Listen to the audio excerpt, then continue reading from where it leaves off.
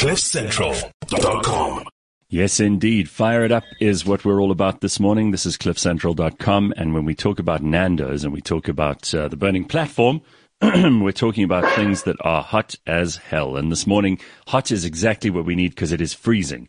So we're happy to get as warm as we could possibly get. Pumi Mashiko is here and Martin van Staden is here too. You know Martin, of course, from the show. He's been on before. But just in case you don't know, we're going to talk to him because he is a libertarian jurist and author based in South Africa. He also does policy consulting. Is someone reversing? That sounded like someone was reversing. In my kitchen. It's the microwave. Okay. Sorry. No worries. Sorry, guys. So Martin, to just fill you in and to remind you, is a policy consultant for Sakeliga and for the Free Market Foundation. He recently wrote a piece called "The State Must Stop Trying to Be the Public's Babysitter." And there's a lot to get into on that front. So Martin, welcome back, and it's good to see you again. Are you as cold as we are? Where are you? You're in Joburg. I'm in Pretoria. I'm in Pretoria now, but yeah, it's nice and cold here, but that's just the way I prefer it. Oh, you like the cold, do you? You're on your own on yes. that one. Okay. So guys, there's a lot to talk about here, but Martin, maybe we start off with your article, "The State Must Stop Trying to Be the Public's Babysitter." This is an argument I get into with so many people, including friends of mine who are, free marketeers and libertarians just like you. But the reality is, Martin, the state is actually, it's necessary because so many people don't know what to do. And so many people don't like to be self-sufficient. They'd prefer to be told what to do. And many people don't have the means to look after themselves. So it's all good and well for people like us to say, you should take care of your own electricity needs. You should take care of your own water needs. You should take care of your own business needs. You should be able to hire and fire people as is your want. And the less government you have in your life, the better. Trust me, for me, that argument is already made up. But for so many people, that leaves them with absolutely nothing. They're left in the lurch. Now, in a country like South Africa, are these principles true? And what was the slant of your article? And how was it received? Yeah, look, so there are always going to be a vulnerable class of people. That's unavoidable. But that vulnerable class is just so much bigger when you have a state that throttles economic activity as ours does, not only in the last few decades, but over a period of centuries. So it's unsurprising that South Africa has such a massive group of people, over 11 million unemployed people right now, who simply cannot provide for themselves. It's very unsurprising. And if South Africa had decided in 1994, for instance, to have a freer market, I would prefer a totally free market, but that's not necessarily something you'd get. Then the economic growth and economic activity that already started at that time, and I think we had a 5% growth rate around that time. That would have led to a far lower unemployment rate, a far more self-sufficient population, not an entirely self-sufficient one, of course, but it would have been better, and we would have had more charity and so forth. So it would have been I don't mean to interrupt far you, better for the poor. But essentially, you're not a free market absolutist, and you're not someone who believes that the state should have complete control either, obviously. You're somewhere in between. But if you had to rate South Africa in terms of the freeness of our market, for want of a better use of terminology, what would you say, 1 to 10? 10 being a totally free market, 1 being complete state control. Which do you think we are? Where do you think we are along that scale?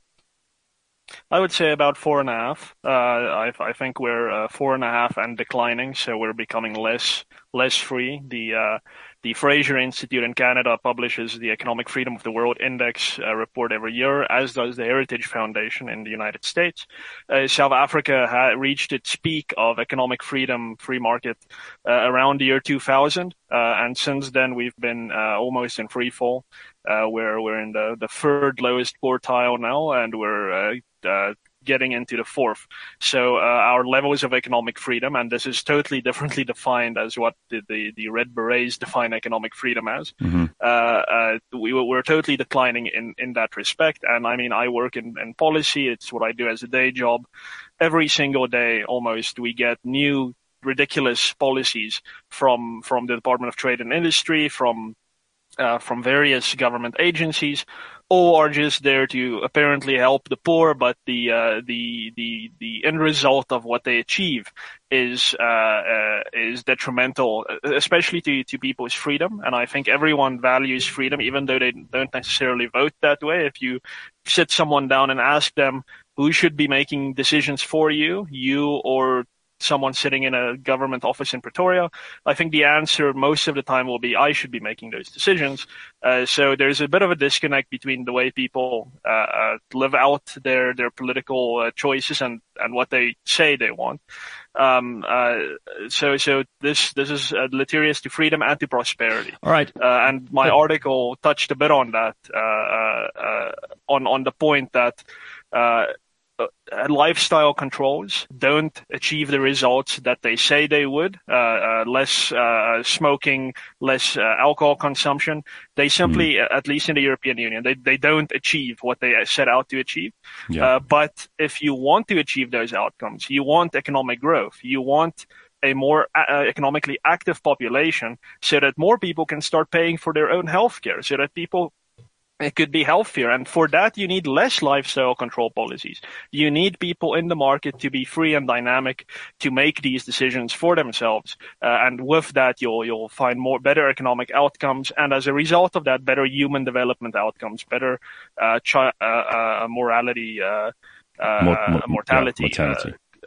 Lower child mortality. So, all right, Martin, yes. I mean, let's also, Pums, sorry, you're on mute, Pumi. You just unmute your mic. It's the microwave got me on mute and now I've forgotten. But Martin, I have a question. I mean, this is your area of interest and expertise is around policy. And you say, kind of coming out of 1994, we needed different policies. And yet the peak of what you term our economic freedoms was in 2000. So there's obviously something between 1994 and 2000 that the government got right. And what would those things be? And what has changed? Yeah, no, great question. I mean, this is something that people don't often note, and that is that the ANC and the new democratic government had quite a free market slant to it.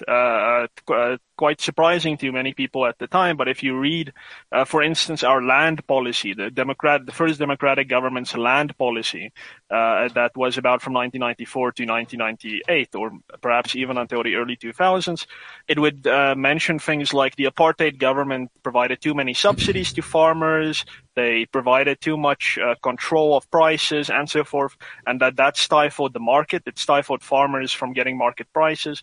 So the first democratic government was very aware of the fact that the apartheid South Africa had throttled the economy with its regulatory economic policies, and the first democratic government simply wanted a freer market. And the gear policy of the time, the overarching national policy, was quite free market. But from the late 1990s, we started seeing things like our very draconian labor legislation, which forced a lot of people into unemployment and kept incredible amounts of people out of employment.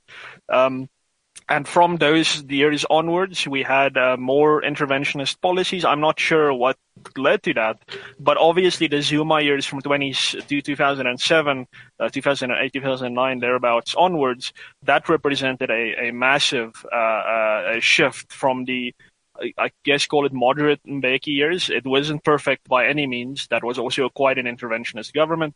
But with the Zuma years, it became far worse. And with the Ramaphosa years, it's become a pig's breakfast, to be totally honest. All right, but Martin, the government in South Africa, for better or worse, we've got to deal with reality. And the practical truth is that the government is the biggest player in the economy anyway, for various reasons. I mean, the state is still the greatest actor. So the state spends more than anyone else and it buys more than anyone else. And it is obviously responsible for taking in through our taxes more money than any single business in the country does. These are just realities. So it is there to deal with. And even in a free economy, if we started tomorrow with policies of a completely free economy, the biggest actor in that free economy would still be the government, ironically. So how do you see that, in an ideal world? How would you see that playing out? And second of all, how would you see the role of the state diminishing over time in a free market economy and not growing like it has in South Africa? Because obviously public health care, public education, all the spending around coronavirus, which has for some reason got completely out of control and has involved huge amounts of corruption and fraud. How do we limit and mitigate those effects? Yeah, you're totally correct. The state is this reality. It's not alone. It's the biggest employer, but the private sector obviously still employs more people, and I think that should give us a reason and more sustainable employment. Really, people who work in the state unfortunately don't produce in the way we understand production of economically valuable goods and services. A lot of the state has a lot of dead weight. So it's in that respect, it's the biggest the biggest single employer as well. But that's something that we should put our mind to reducing, and certainly gradually. We want to reduce the role of the state gradually. As you noted, a lot of people are now dependent on the state. It would simply not be fair in any way, shape, or form for us to take away the facade of a social safety net that we have in South Africa. Even it helps very little, but it helps a little bit. So it can stick around. But we need to start replacing that. And one idea that came from Milton Friedman, the great free market economist, was, yes, you should have a basic income grant, but what that should do is that should replace all or as many existing social welfare policies as possible, so as to cause the least market interference. So we are talking about a social basic income grant in South Africa now, but this is going to be in addition to all the existing nonsense. I think the ideal here would be for a universal basic income to replace every social child grant, to replace state education, so that people can use their basic income to use their education. Martin? Who's got it right? Who in the world, which economy in the world? Yeah, in your opinion, that's a good question. Got it right? Yeah. You look at the two economic freedom indexes that I mentioned earlier. Everyone in the top quartile has the right idea. So that's going to be the two top economies for the last few years have been Hong Kong and Singapore. They're not totally absent a state there, but they do have Hong Kong increasingly less so with Chinese interference there. But then you also have, funnily enough, many European countries. People call these states these massive interventionist states, but countries like Germany, like Scandinavian states, Sweden, Norway, they all rank quite highly on economic freedom indexes, and that's because they've preferred a social welfare state with high taxes, but at the same time, they provide extreme protection for private property. They have very little regulation of economic activity because I think at some level, policymakers in these countries realize that you need free economy to fund your welfare state. So am I understanding you correctly? You're saying that the guys who do have it right actually have social welfare in place. Yeah. So they have an interventionist government, and they got it right. And you are less of an interventionist government, and you hope we're going to get it right. No. I know we're going to get it right. It's not a hope. We see this. If there's less regulation in an economy, there's more economic activity, and that means there's more taxes available to the state, and that means the state can fund more social programs. So we need to make a distinction between social programs, which is welfare, and state regulation of the economy. These are two different areas of government activity. And if you reduce state regulation of the economy, you're going to have more money to fund your social welfare programs. And that's why I said a gradual shift in social welfare. I don't want social welfare to be abolished immediately. That would simply be unfair. But over a period of years, as the South African economy gets richer, as South Africans are no longer unemployed and begging at the back of the state, then you have better outcomes. Let's talk a little bit about the economies of those countries who have got it right, and where the reliance of those economies is. right? So South Africa is a heavily services, we've got primary in mining and all of that, but heavily a services type of economy. Whereas, if I think about Germany and those economies, they're production economies.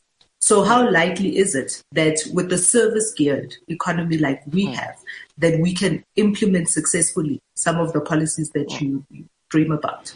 Oh, absolutely, very successfully. If you look at Singapore and Hong Kong, these are also service-based economies, and they have no natural resources whatsoever to speak of. Zip.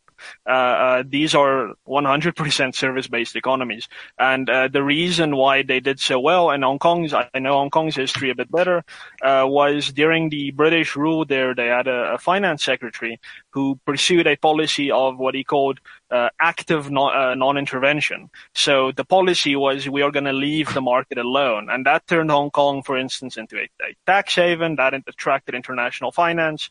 That brought more jobs. People just wanted to do business in Hong Kong because they knew the state was going to stay out of their way. And today, Hong Kong is one of, the data from China is always a bit sketchy, but Hong Kong has one of the most prosperous peoples in the world because of that type of policy. But Hong Kong's three biggest exports, where they make the most money in Hong Kong, is they export diamonds that they work and set. They export electrical transformers. They produce those things. It's not a service. And printed circuits. They produce those things. Those are not services. No. So we don't do any of those things. We don't export. But anything remember, except raw materials. No, yes, but remember, Hong Kong that production did not fall out of the sky. That came as a result of them not having a interventionist state. We have our economy is very much also a product of the state policies that we have. Now, imagine if the state stood back, we would have more production. Can I just stop Sure. the theoretical conversations here for a second? I know what Pumi's getting at is we've often had socialists on here who tell us about their ideal, and their ideals is a little bit pie in the sky to my ears and to my eyes. And maybe to many people, yours is also pie in the sky. Let's deal with some reality for a second here, because I think it's all good and well, and I know you're a policy guy. And maybe you're also one of those people who, like Thabo Mbeki, see politics as the art of the possible, right? Maybe you are. I don't know. The fact is we do have a welfare system in this country, and it's a hugely burdensome one. I think it's 3 in every 10 people in South Africa are on social grants as we speak at the moment. The president made a statement just last week that he'd actually like to see that grow, which is a very strange thing for anyone to say. Let's just talk for a minute. And Pums, I want to bring you in on this because I know you're no fan of the president and his policies, and you also think that the things he says sometimes don't make any sense. This one made no sense to me at all. And if either of you have a way to explain it, perhaps you can help me and many other people who were confused by it. Why would the president want to see more people on social grants in South Africa? That seems counterintuitive to me. I have a theory. Okay, let's hear your theory. Let's go. Yeah, look, so in the ANC has seen a decreasing amount of support over recent years. In fact, since the turn of the century, its support has increasingly decreased.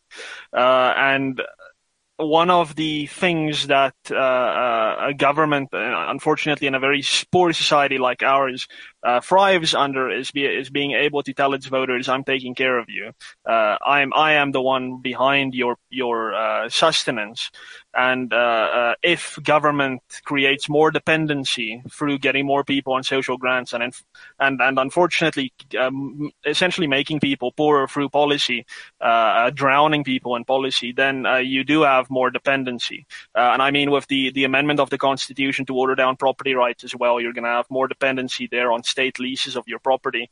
So in my view, it's all a drive towards creating more state dependency, and the government hoping that translates into more political support for it and its policies so that it stays in power. All right, well, that's a theory. Pums, do you want to add to that? Well, I think it's easy and actually quite lazy thinking to say the government is wanting to create more dependency. What the government wants is it wants voters. What the government has is it has huge unemployment, which means all of those unemployed people have no way of subsisting, of living in the world. And so to get all of those people who aren't working and not making an income to believe in you and vote for you, you've got to give them an answer to their problems. And their biggest problem is, I have no way of making money. Right. So rather than giving them a solution to how they can make money, the expedient thing to do is to give them money. It's not because they're trying to get them more dependent. They just want voters. And that's, you've got to solve, in order for people to vote for you, you've got to solve their problems. And if the problem that the people have, the numbers came out yesterday and they're shocking, the numbers that we have. Right. Unemployment. You've just got to solve their problem. You've got to solve their problem. And that's what they're doing. It's not because they want people to be more dependent on them. They think that they're taking the easiest route to solving that problem so that people will vote for them or continue to vote for them. Yeah, no, I think we see it the same way, essentially. I think dependence means people are going to vote for the person they're dependent on. All right. So I agree completely. Yeah. Fair enough, and I think you both raised very important points here. You've helped me to understand that a little bit better. It's basically it's campaigning. It's not really what he thinks. This is his way of appealing to voters. Now, if we have the problem of unemployment, which is undoubtedly our biggest problem in this country, by all metrics, that seems to be the thing that worries most South Africans, is getting a job and holding on to a job, being able to pay for food and shelter for their families. Now, most South Africans, but not our politicians. Not our politicians, no. I mean, they're not interested they don't care about security. They don't care about a roof over their heads. They don't care about a salary. All of that is paid for by us, and we pay through the nose for it. But let's just look at those people who are unemployed, because we've had unionists on here, Pumi. We've had economic geniuses. We've had people who are policymakers like Martin. We've had people who are just pure political hacks. But the reality is we haven't had anyone on the show who speaks for or can represent unemployed people in this country. And there are lots of people who appoint themselves as the people who have a mandate, a made up, completely fabricated mandate from the unemployed. What is it that we can ascertain about this group, this increasingly angry and increasingly dissatisfied and increasingly apathetic when it comes to the polls group of people? What do they want? Because there's no one to speak for them. And anyone who does claim to speak for them, I'm extremely suspicious of. What do we know about these people, and what can we do to improve their lives? Because we cannot have a situation where their numbers keep growing and where their dissatisfaction keeps growing in lockstep with that. What are we going to do? Jesse sent a message that says, I hope, Jesse seems to be a guy, that he's unemployed. Right. You send us, I would love to hear what you think we can do, Jesse. But while he's typing all of that up, I think for me, and this is the point, Martin, that I was making to you earlier, in an economy like ours, where most of the money that is made by the big businesses and also government is providing a service to the people in this country, we cannot export that service. Therefore, we cannot make money from outside. That is where we are. We need more of a production-based economy. We need to diversify our economy, that we are creating things, that we are making tangible things that we can sell to other people. That's a good starting point, but actually we need to, before we can have any of that, we need to have the skills that we require to make those businesses that manufacture and produce, right? And I'm worried that we're not doing that. Our universities are singularly turning into places that do not give people skills. Instead, they give people academic qualifications and lots of experience in theory and none in practice. We've stopped, the technicons don't exist anymore, but we need people who have those skills to be able to manufacture and produce. And I don't know that our education system is geared to maximize that part of the economy. Do either of you agree with that, or do you think that maybe I'm missing something here? I agree with both of you. I mean, I think a diversified economy is obviously going to be far better for job creation, and obviously for that you need people with skills. But at the end of the day, people with skills decide to leave South Africa. We see this with medical professionals. We see this also with I mean, engineers, we've had this big story about we're importing engineers from elsewhere to come and take care of South Africa's infrastructure problems. And it's not like these people are just leaving because they don't like the country anymore. When Sakeliga, for instance, did a recent survey among some of our members, it's almost unanimous that a lot of our corporate members that they're no longer employing South Africans because the policy environment is too difficult. They are disinvesting from South Africa as much as they can because the policy environment is too difficult. And some of them are even saying, yeah, I'm closing down. I'm leaving. I can't take the nonsense anymore. So it's not an accident that we don't have a developing production base in South Africa. It's not something that's just the result of circumstance. It's certainly the result of political forces and of policy decisions that have been made here, and also of skill, as you've pointed out, our terrible education system, our terrible state education system. Our private schools perform with the best of them around the world, and that is again no accident.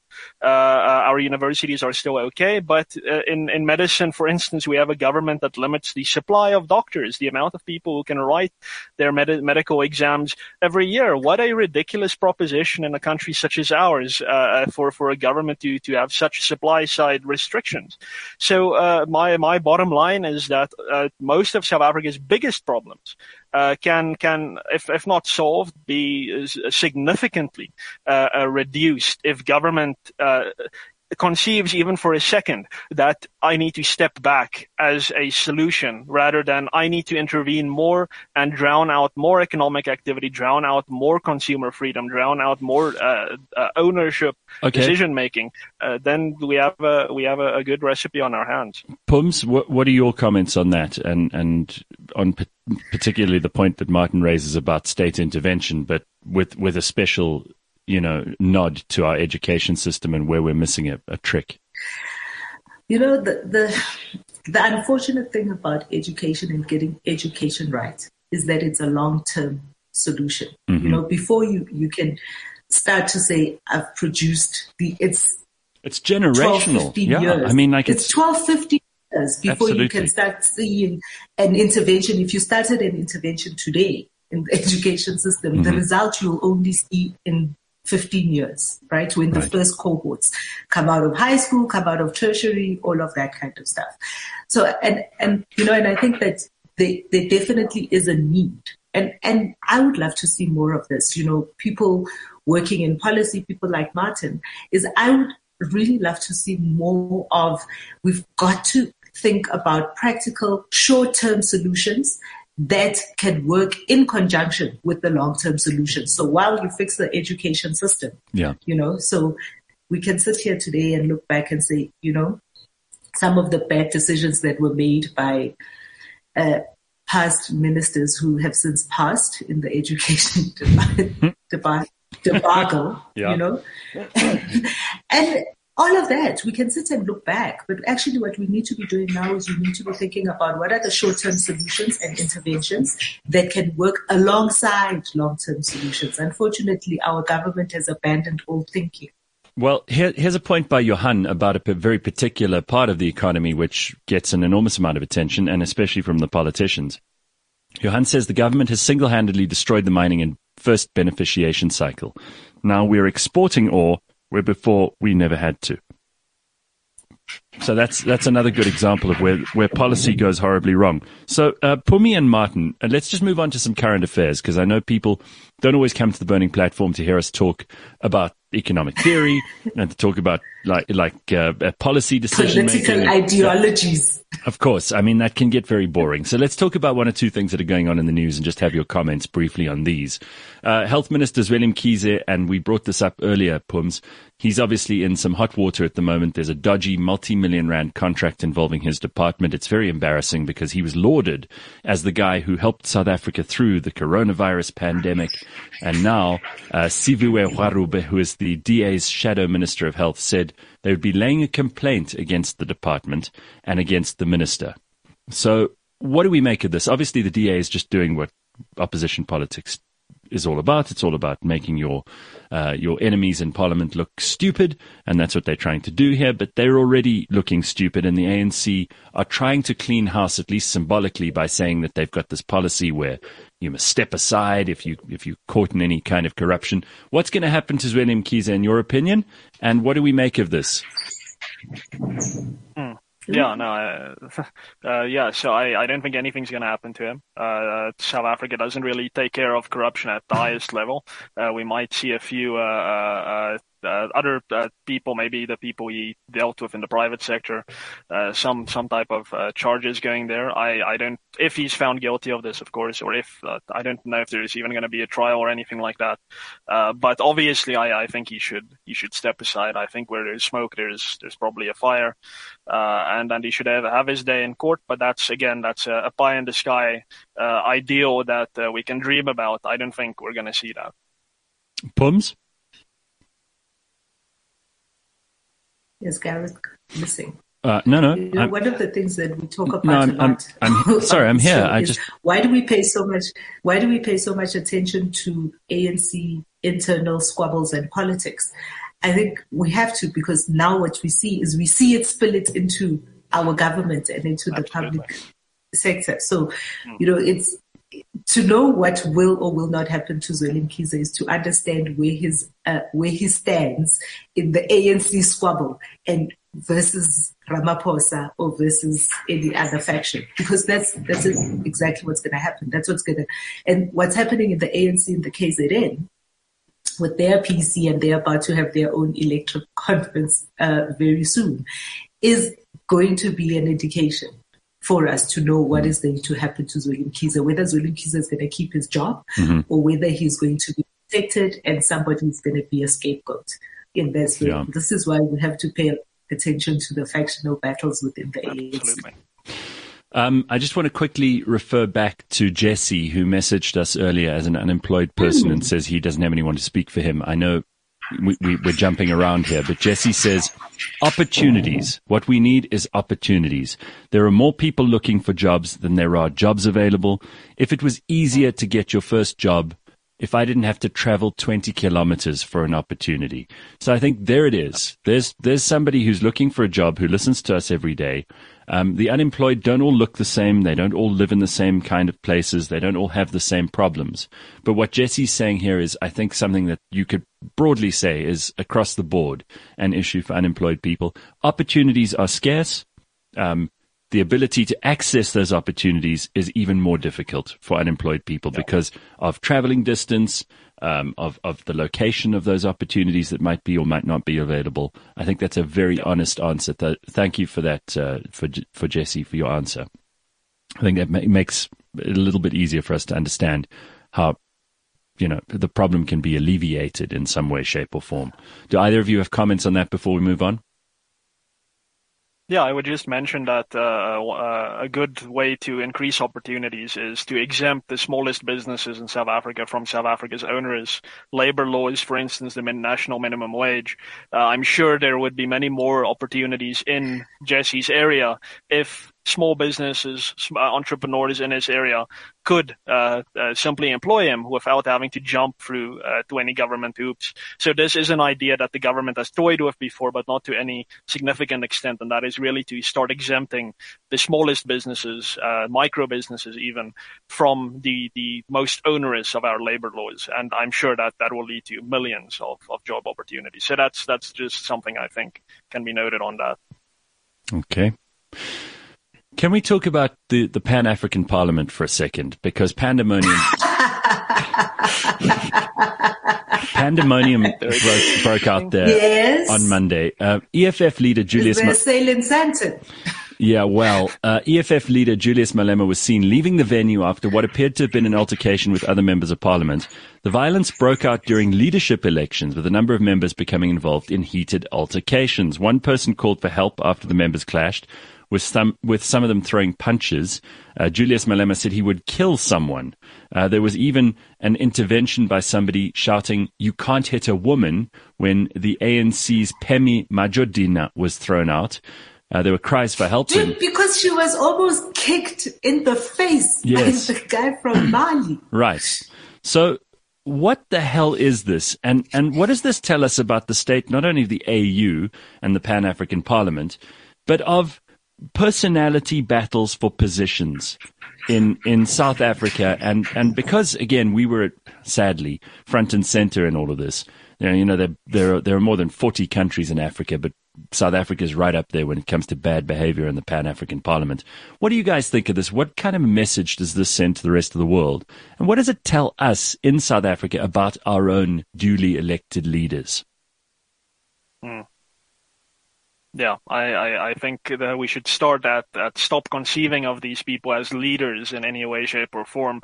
It's a ridiculous show, and we've obviously seen it in our own parliament before. I think the Pan-African Parliament made its first mistake when it let someone like Julius Malema in the door in the first place, rather than protecting its own integrity and keeping characters like that out.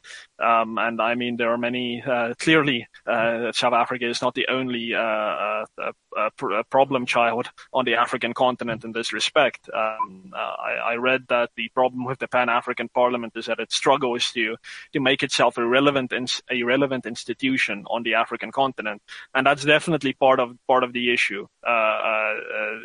There is every African state, and did you say relevant or irrelevant institution? It's struggling. Yeah, it's struggling to make itself relevant. Okay. So the right. The Pan-African Parliament has no role to play, and I mean that's understandable. And the AU as a whole will actually never really have a role to play in Africa because of the types of personality battles, not only between African states, but within African states. There's going to be no surrendering of sovereignty by any African state to the AU so as to give the Pan-African Parliament any kind of role to play on the continent. Right. So it's really just one of those, something that George Ayite called it's a club of dictators, of old dictators, and it's going to remain that. You're going to have the same personalities going there to essentially campaign because the Sovereign African Group, for instance, is they want the presidency of the Pan-African Parliament to be rotational, and the East and West Africans want it to be a majority election. So it's very much an irrelevant squabble. But it does nothing. It does nothing to the individual countries. That doesn't change anybody's behavior. We can't seem to pull into line any of the people who are misbehaving across the continent. Pums, do you want to add something to that? Because I feel like there's a huge amount of this is precisely the kind of fertile ground that a lot of anti-African and even racist stuff grows in. And unfortunately for us, this is what people who don't like us in the world will focus on. This is this kind of bad behavior. And remember, there are parliaments all over the world. I mean, the Japanese parliament, they've got into fistfights. They've got into fistfights in South Korea. They've got into fistfights in European legislatures. So that's not unusual. But of course, for Africa and for our Pan-African Parliament, this just sends all the wrong signals. So I wish JJ was here to have this conversation because, there are so many intricacies when you think about all the fights. So the rotational issue is fascinating for me because it's the Francophone countries basically fighting with the English countries about who should be the leader of this parliament. And that's such a warped thinking, right? Is here you've got based on old colonial fault lines is what these people are using to fight about. They haven't even started to think, and we've always known this, I've said this on the show before, that the problem in Africa is Africa's politicians and Africa's leaders. They're too old, they're too removed from what the problems are that the people, which is why they can't find their relevance, So we have a whole continent where the average age of the citizens of this continent is 19 years old. Yep. And you look at all those Otopis fighting over there for scraps. So on the days that they do show up for the sitting of parliament, because most of the time they just spend shopping in Sandton. They're just here. And that's why it's always here in South Africa, right? So they can have access to all of these things that they haven't created in their own economies. That's the problem of Africa, is our politicians. I wish we could have more young people step up into these places and and really deal with the issues that are the issues, because there are many issues that Africa, and there's a good idea around Pan-Africanism, right? Because if we were able to easily move goods and people and money across all of the states, the states that is Africa, you suddenly have a market of almost 1 billion people that you can sell goods and services to. But but that would require, as Martin says, that would require people to give up some of their sovereignty, at least less control over the flow of money and the flow of goods over borders, which, if you want free trade, you have to be willing to release a little bit of control. And Martin, that's not going to happen, right? I mean, that's hardly likely, especially where countries that depend entirely on tariffs, some of them completely arbitrary, and countries that produce nothing and who have people who they control with an iron glove. Those leaders are not going to give up any of their power. Yeah, look, so they've, in principle, they've accepted that tariffs and so on should be done away with. So the African Free Trade Agreement has been agreed to by, I think, most African states. Most of them. Yeah, and not all of them yet. And that I think aims to eliminate something like 90% of trade barriers and so on. So that would be brilliant if that were to play out. I'm skeptical about whether that's going to be the practice of it. I think when they realize, we're gonna our governments, which, as you note, are mostly dependent on import tariffs and so on, are not gonna have the spending money anymore. Then I think there's gonna be a renewed round of resistance. But if to the extent that Africans have a voice in their countries, I would say, definitely push for the African Free Trade Area to be implemented, because that's really gonna be a boon to the African economy. But at the same time, that shouldn't mean we should do what Ibrahim Patel is now proposing, and that is we should now increase tariffs on European imports and Asian imports. No, we want cheap consumer goods in South Africa, please God. So open trade with Africa, but keep trade open in general as well, and that will be beneficial to South Africa. I'm sorry to rush us along, but there are lots of people asking, and Lucy is one of them. Lucy Lockett says, are you not paying attention to the Fauci scandal with a bunch of question marks? Funded the Wuhan lab, new COVID was made in the lab, huge cover-up, exclamation mark, exclamation mark, exclamation mark, for about 100 of them. So yes, okay, we've got to talk about this because this is something that's been driving me crazy. A year ago, there were people who said this is the China virus. It was grown and artificially engineered, or at least improved, in inverted commas, in this lab. Gain of function research is what they called it. Of course, that was denied. Dr. Fauci has been trying in the last couple of weeks to distance himself from the fact that the Centers for Disease Control, of which he is the head, are largely the people who've been funding some of that research in China, or a large part of that research. It's deeply disturbing to think that everybody who considered Dr. Fauci to be this hero who had the science on his side for the majority of the time that we've been battling this coronavirus, that he may have been complicit in its creation. And we know that the Chinese government did only the bare minimum to keep it from spreading to the rest of the world, and went draconian on their own people in Wuhan, sometimes soldering and welding them into their houses. What is the ultimate price that must be paid for people who have misled the entire world and created pandemonium for the world's economies, cost people their jobs, their livelihoods, their happiness, their health, and in some cases their lives? There surely has to be some kind of accounting for this. And these emails that have suddenly come out, which prove not only that Dr. Fauci was in cahoots with all kinds of people in all the wrong places and making political decisions rather than scientific ones or medical ones, we also know that he was in conversation with our own Dr. Glenda Gray. Some of the emails reveal that.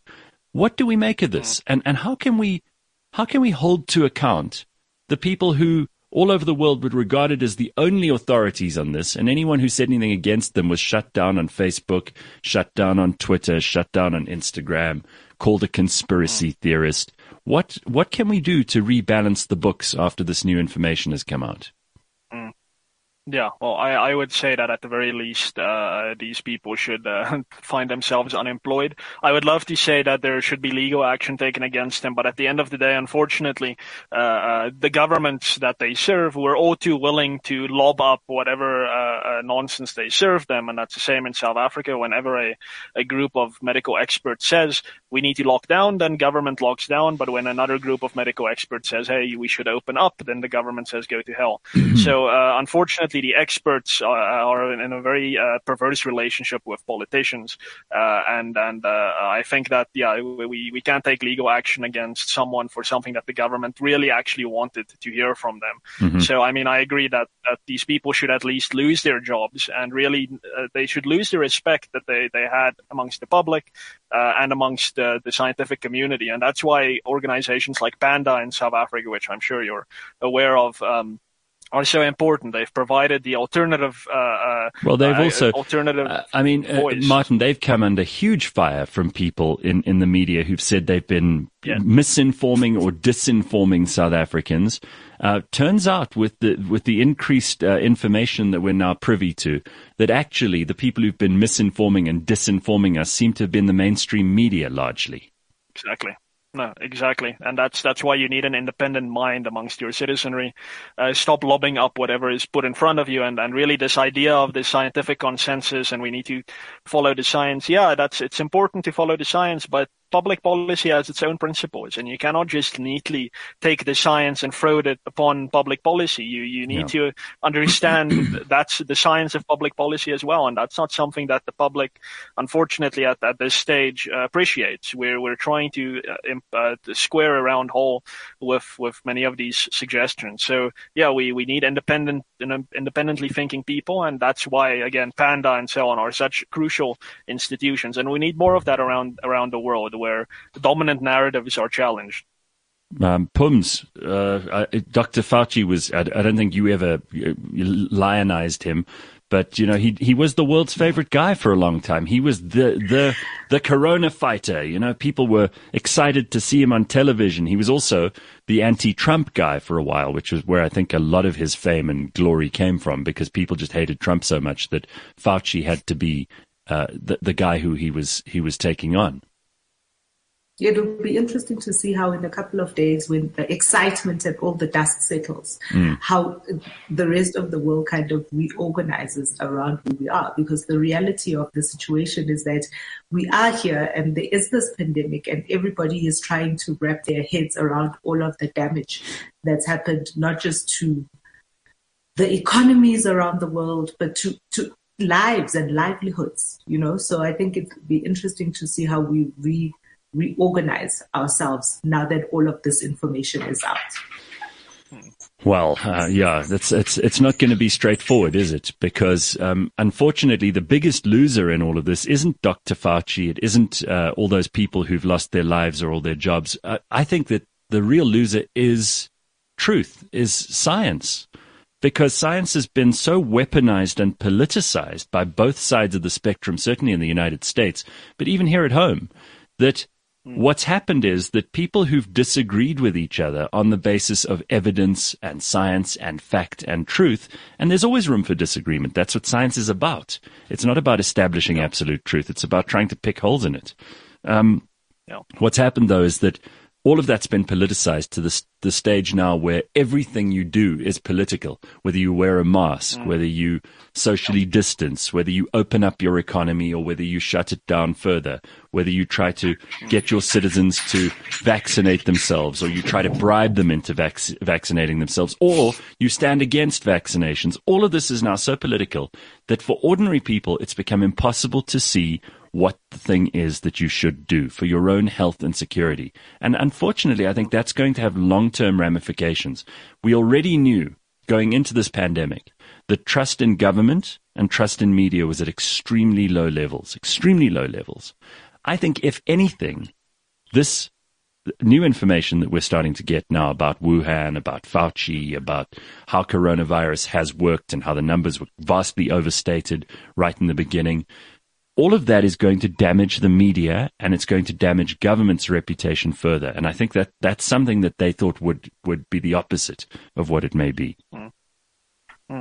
Yeah, excellent that the government's reputation is going to be damaged, and I think that was foreseeable. The knee-jerk reaction to COVID was, hey, let's destroy the economy around the world and totally revoke the freedom of citizens. The idea that people should look after themselves to an extent wasn't even present, even in the richest societies, with Sweden being the exception. But I mean, the point you make about truth and really discourse being the greatest victim, I mean, that's totally correct. A year or two ago, it would have been totally uncontroversial to argue that a mask that you buy at a 5 Rand store is not going to save you from a respiratory virus. Would have been an uncontroversial thing to say. But if you even go down that route today, you are labeled as a COVID denier, as all sorts of nonsense. And if you are there seen somewhere without a mask that does not work, then there's nachtveer.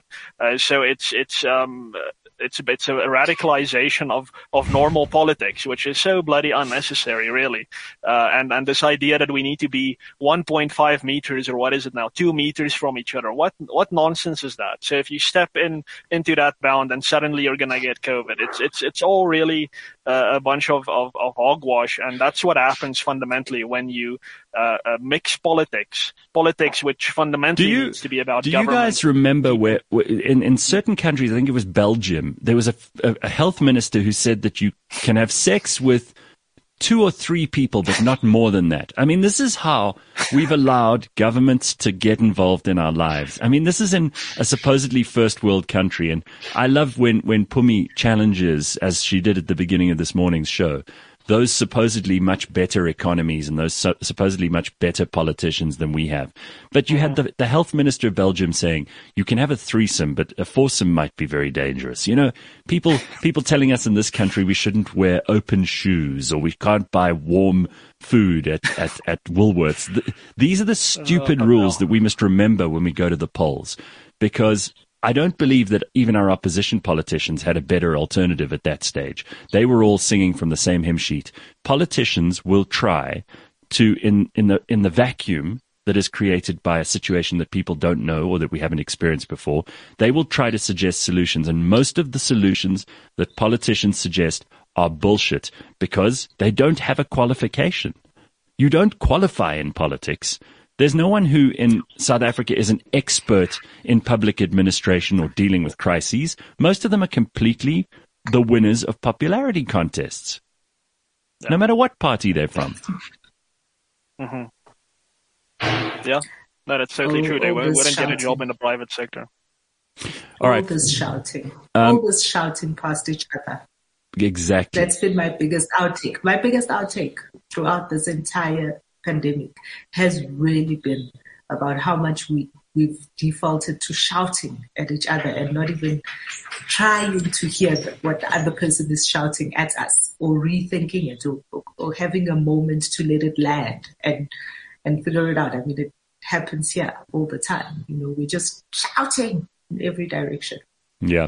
And I hope we shout less. I more. hope truth can regain some of the lost ground over the next few years, because we're going to need it. It's not as if this is going to be the last pandemic or the last challenge to the world. We know that there are constantly evolving natural and artificial problems that humans will have in our way. Yesterday's announcement from China, ironically, of a first man who's been diagnosed with bird flu. Yep. So there you go. So that could be something we all have to deal with in the near future. And let's hope that we are better equipped and that we've learned some lessons from this pandemic and how badly it's been handled. And don't tell me, please, that any government in the world did a great job of handling it. They did not. They have proven all around and resoundingly to have been very shit at what they've done. Anyway, guys, that's about all the time we've got. Martin, it's always good to see you. Pumi, thank you very much for your insights this morning. And of course, if you've listened to us and you've liked and subscribed, because they tell me that's hugely important. Like and subscribe. There we go. Then we appreciate you being part of our YouTube show and on cliffcentral.com. The podcast's available for download wherever you get your podcasts, Apple Podcasts, Spotify, or anywhere else. cliffcentral.com. Thank you so much for being part of it this morning. We will see you tomorrow at 6 o'clock. Don't miss a thing. And thank you to Nando's, of course, for being part of the Burning Platform, your only place to pick up honest and sometimes very controversial, but usually in the long run, we end up finding a place to say, I told you so. This morning was one of those occasions. We will see you next week for the Burning Platform and tomorrow morning on this show. CliffCentral.com